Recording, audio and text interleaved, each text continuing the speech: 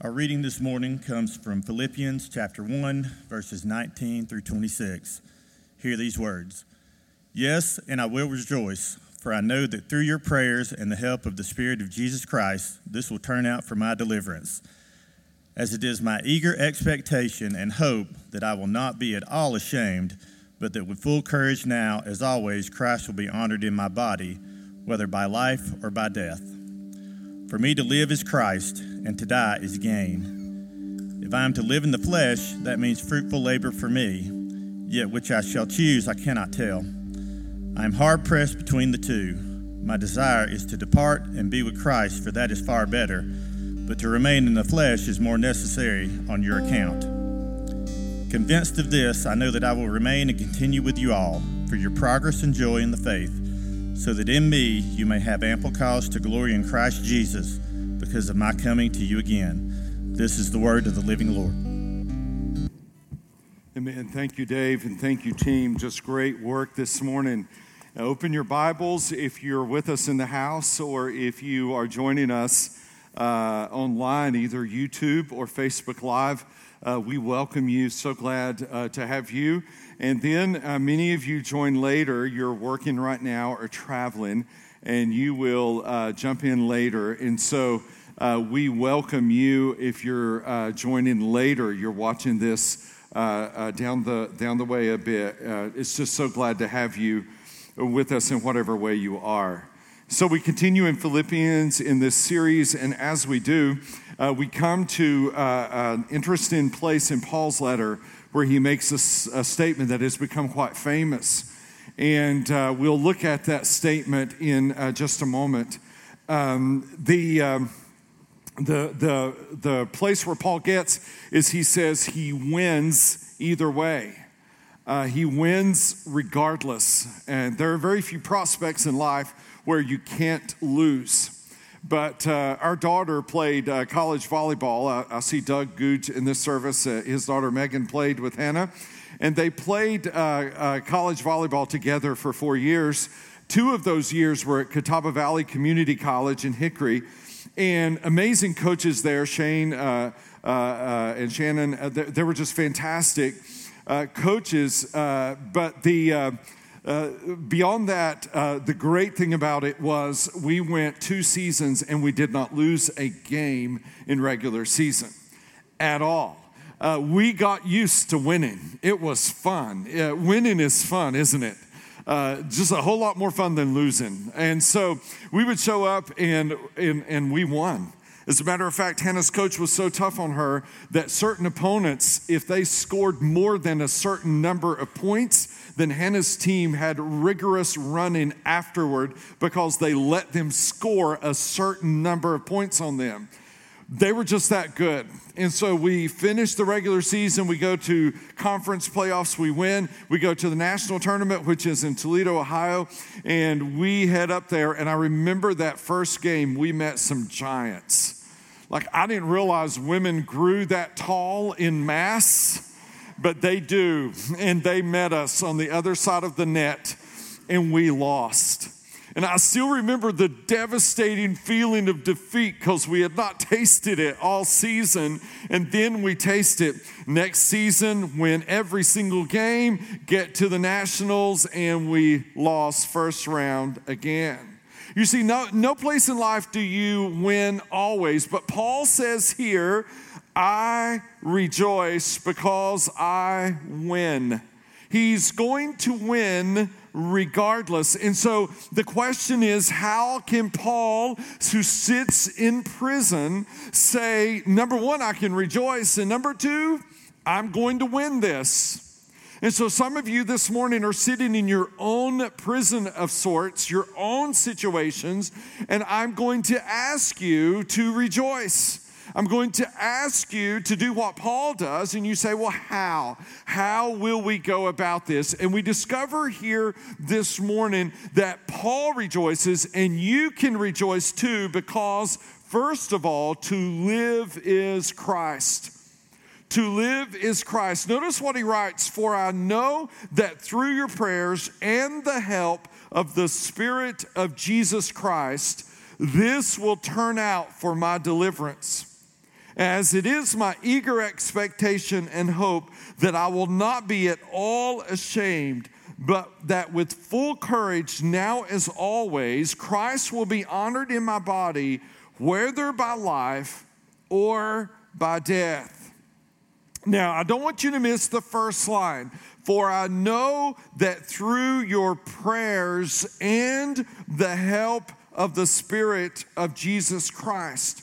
Notice the partnership. The Philippian believers partnered with Paul in two primary ways. One, they prayed for him, and two, they gave to his mission financially.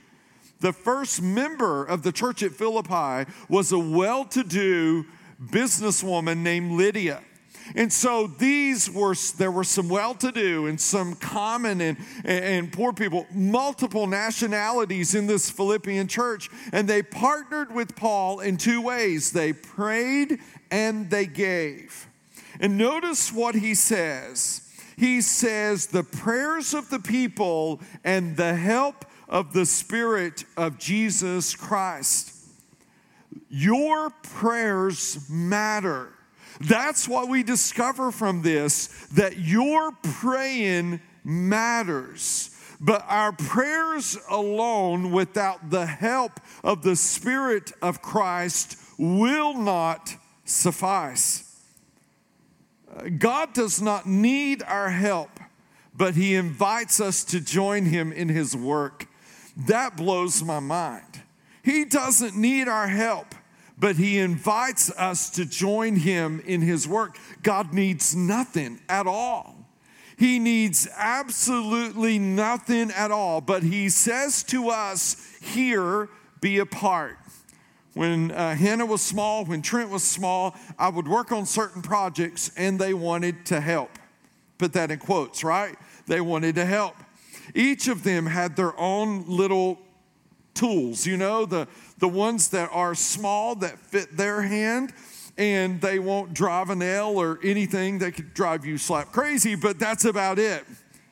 And so what would they do is they would show up and I'm working on whatever it is I'm working on and they're helping. And when we would get done, they would look at the project as if they helped. Now, you and I both know they didn't help.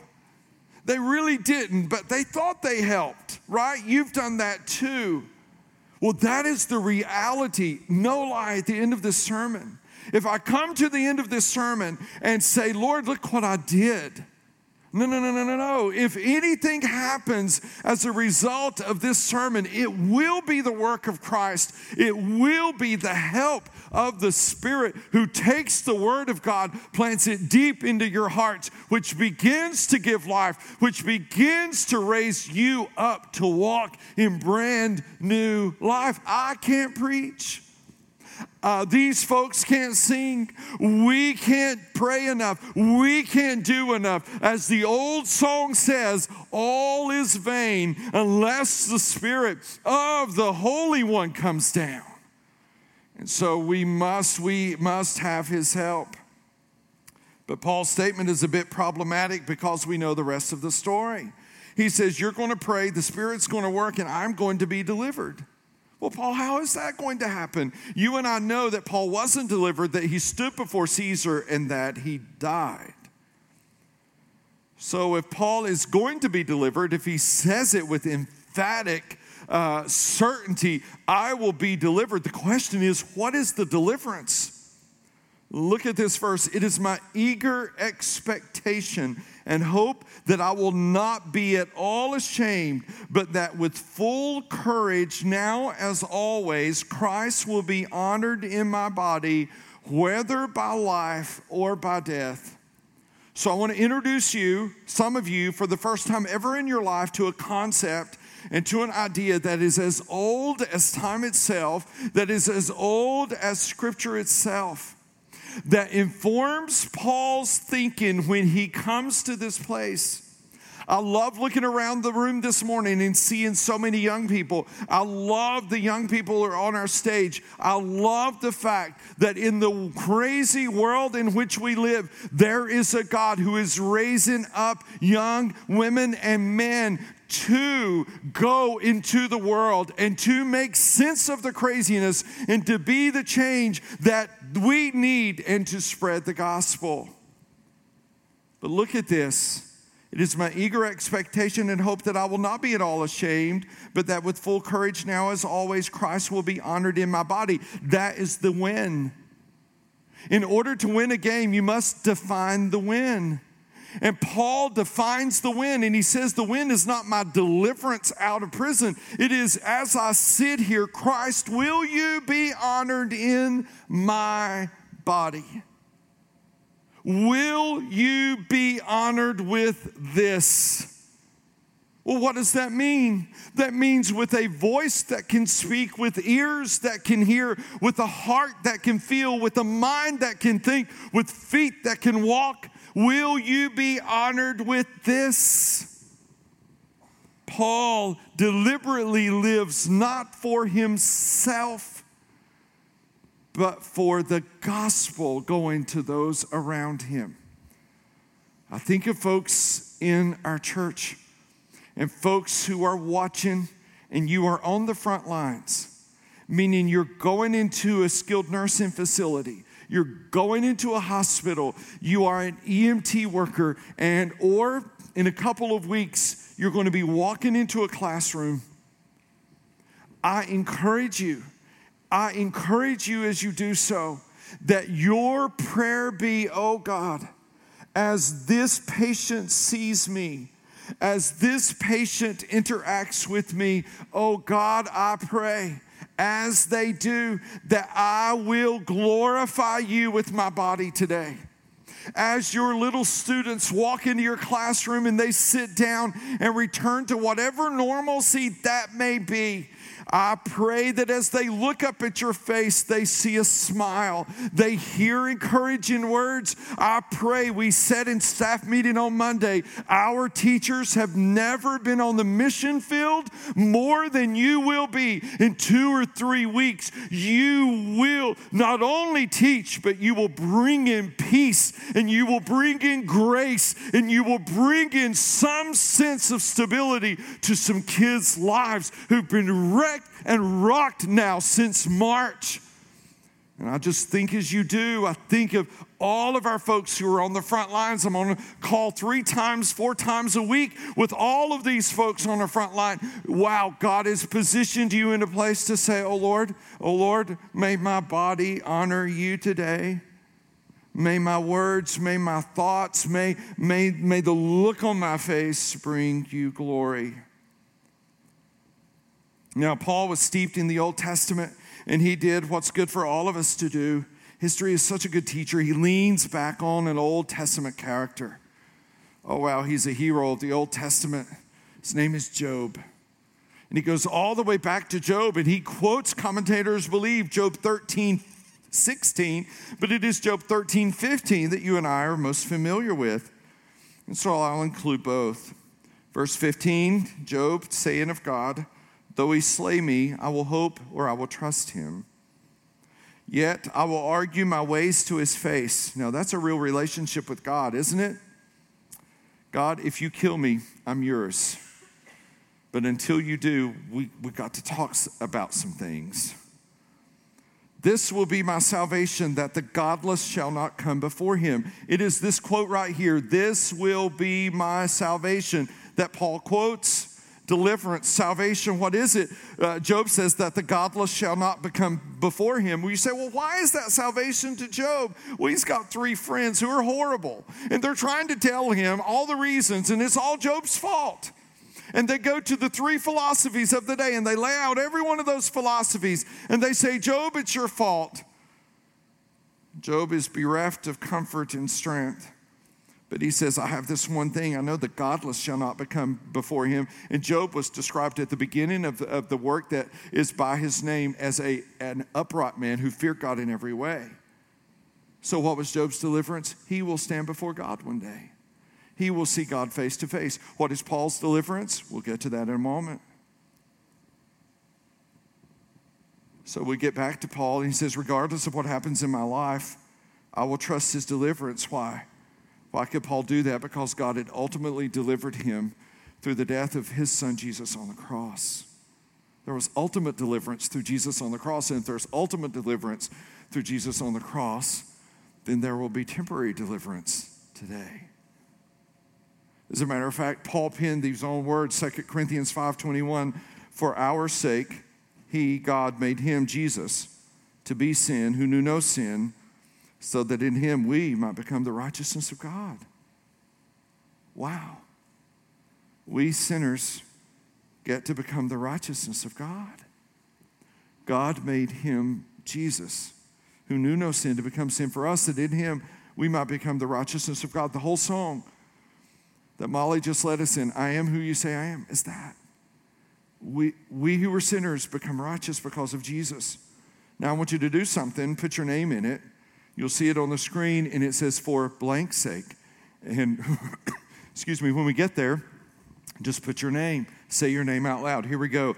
For, all right, that's okay, I guess through masks, right? So let's try it again. For he made him, that would be you or me, to be, or Jesus to be sin, who knew no sin, so that in Jesus, who might become the righteousness of God. That's you. That's me. Paul sitting in prison knows that. And if God will take care of your eternal problem, guess what? He's got your temporary ones too. If he will take care of the biggest thing you've ever faced in your life, of the greatest need, the smaller needs, he will too. Paul lived to declare that the justice of God was satisfied in Jesus. So what does he say? If I am to live in the flesh, that means fruitful labor for me. To remain in the flesh is more necessary on your account. He's writing to these Philippian believers whom he loves dearly. And he says, if I'm to live in the flesh, wow, that's fruitful labor for me. I get to see you grow. I get to see you mature. I get to see you flourish. To live is Christ. And then secondly, to die is gain. You can rejoice because to live is Christ. You can rejoice because to die is gain. Look at what he says, verse 23. I am hard pressed between the two. My desire is to depart and be with Christ, for that is far better.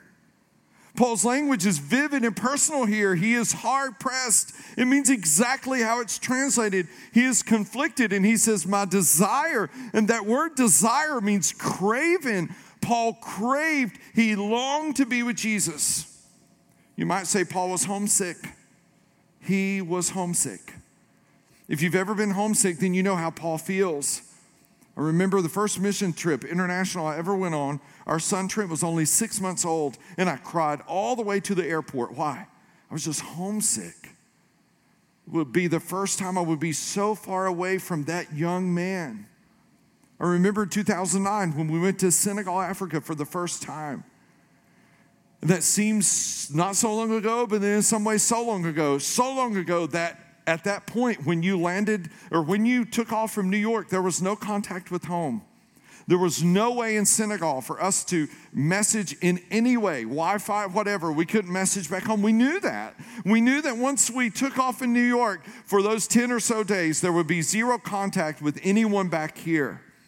So I remember leaving my family, and I remember the feeling of that plane flying out and those last words to Wendy off my cell phone, turning it off and knowing that's it now for about 10 days. And I remember how I longed for her. She, as she always does, had written me a note for every single day. Every morning I would wake up with this anticipation of opening that note and reading that note from her. Well, something happened along about the middle of the week.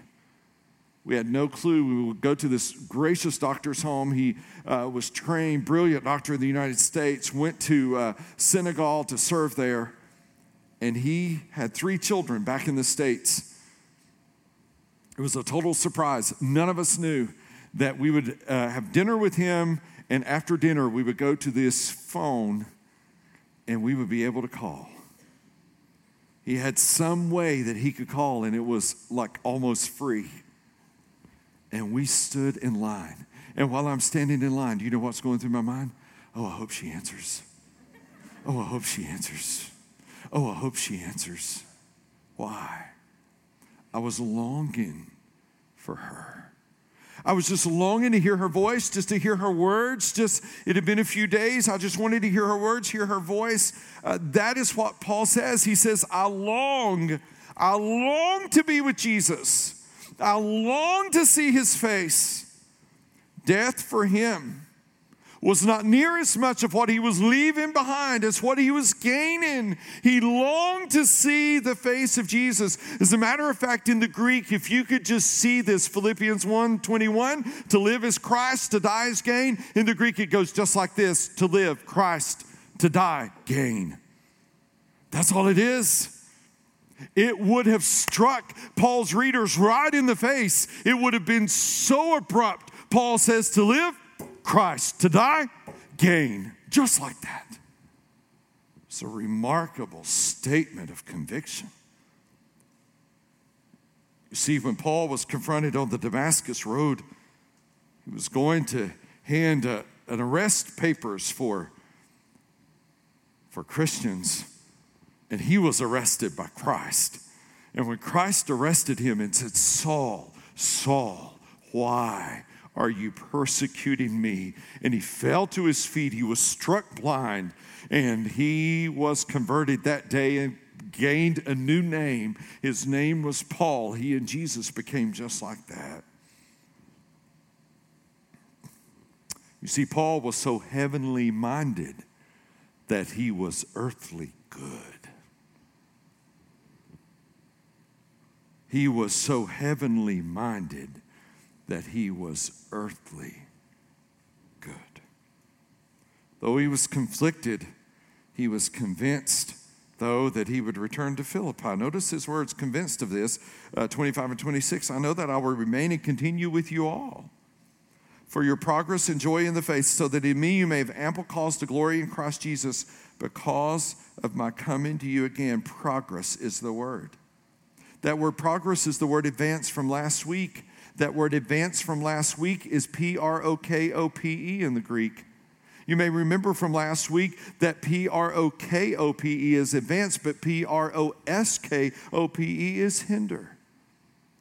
It strikes me as I read this that there's one tiny letter between the word advance and the word hinder. There's one tiny letter between it, but there's a very fine line between me advancing the gospel and me hindering the gospel. It's just a very fine line.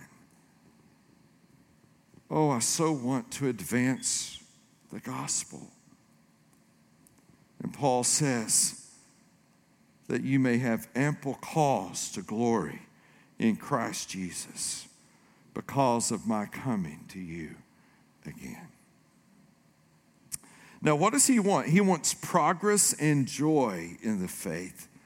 I want to pause there for a moment because that word joy is significant. Paul started out by saying, I will rejoice. And now he says, I want you to be joyful in the faith. And I've shared this with most of you and people watching online. Most of you know my story, but I grew up in church and we couldn't laugh in church. You just didn't do that. It was not the thing to do. You may laugh elsewhere, but not in the church house. You did not laugh. And my mom watches every Sunday, so mom could attest to this. We just didn't laugh in church at all. And so I did not grow up with a joy-filled faith. I grew up afraid of God. And some of you perhaps did too. I just grew up afraid that he was waiting to pounce on me. Just the very next mistake I made, bam, he's going to come down on me. And that's how I grew up, and that's how I lived for years. And no lie, I would sneak and listen to 106.9 The Light. And Carol wasn't even on then, which I could understand why people should sneak and listen now. Because it's Carol Davis, but she wasn't, she was little. And so I would sneak and listen to 106.9 The Light because, we just weren't supposed to listen to that. And I would hear Chuck Swindoll preach, and he laughed. He would laugh a lot, and I would go, wow, he laughs. Like while he's preaching, and no lie, I remember the only time, and I'm kind of surprised I'm saying this on camera, but we're going for it. I remember the only time that laughter happened in my church. And there was a gentleman who stood up to testify, and he got a little carried away. And so he stood up, he worked in the cafeteria at the high school, and he stood up to testify, and he said, I just need all your prayers, and everybody's leaning in listening. And he said, because I work in the cafeteria at the high school, and those girls come through there, and you could put a dime in their hip pocket and tell if it's on heads or tails. Well, when he said that, my dad just went over the pulpit laughing. It was so severe, we didn't have church. No lie. Dad laughed so hard. Well, you can't laugh and do church. So he dismissed us. We just went home. I still remember that. Great service. Remember that to this day. Paul wants them to have joy in the faith. There is a joy, is there not, church, in following Jesus? Is there not a joy? And could I say something to you this morning? In a world gone mad, in a world gone crazy, what if you happen to go through the drive-thru and smile? Wouldn't that be amazing? Wouldn't it be amazing if you step into your classroom, if you step into your doctor's office, if you step up to your post and your people walk in and there's a smile on your face and there's joy in your heart and there's a bounce in your step because Christ who is in you is the hope of glory, and he who is in you is working his way out so that there is an exuberance to your life that is so contagious. Others around look at you and say, hey, the world may be going crazy, but he's not. The world may be going crazy, but she's not. And Paul said, I'm sitting here in prison. Don't mourn that. Don't weep for me. Don't be sad because of where I am. Be happy because of where I'm going. He was so thrilled that he knew Jesus and that he would soon either see Jesus face to face or he would see them face to face. Either one, he was good. Either one, he was good. He couldn't lose. Let us pray. Lord, thank you that we enjoy the greatest win-win of all. We live, others around us grow. We die, we see your face, Christ, your nail-scarred hands.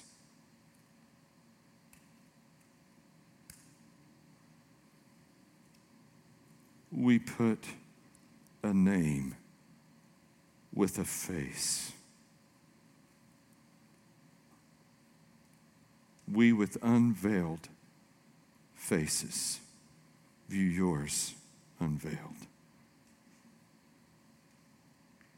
Thank you.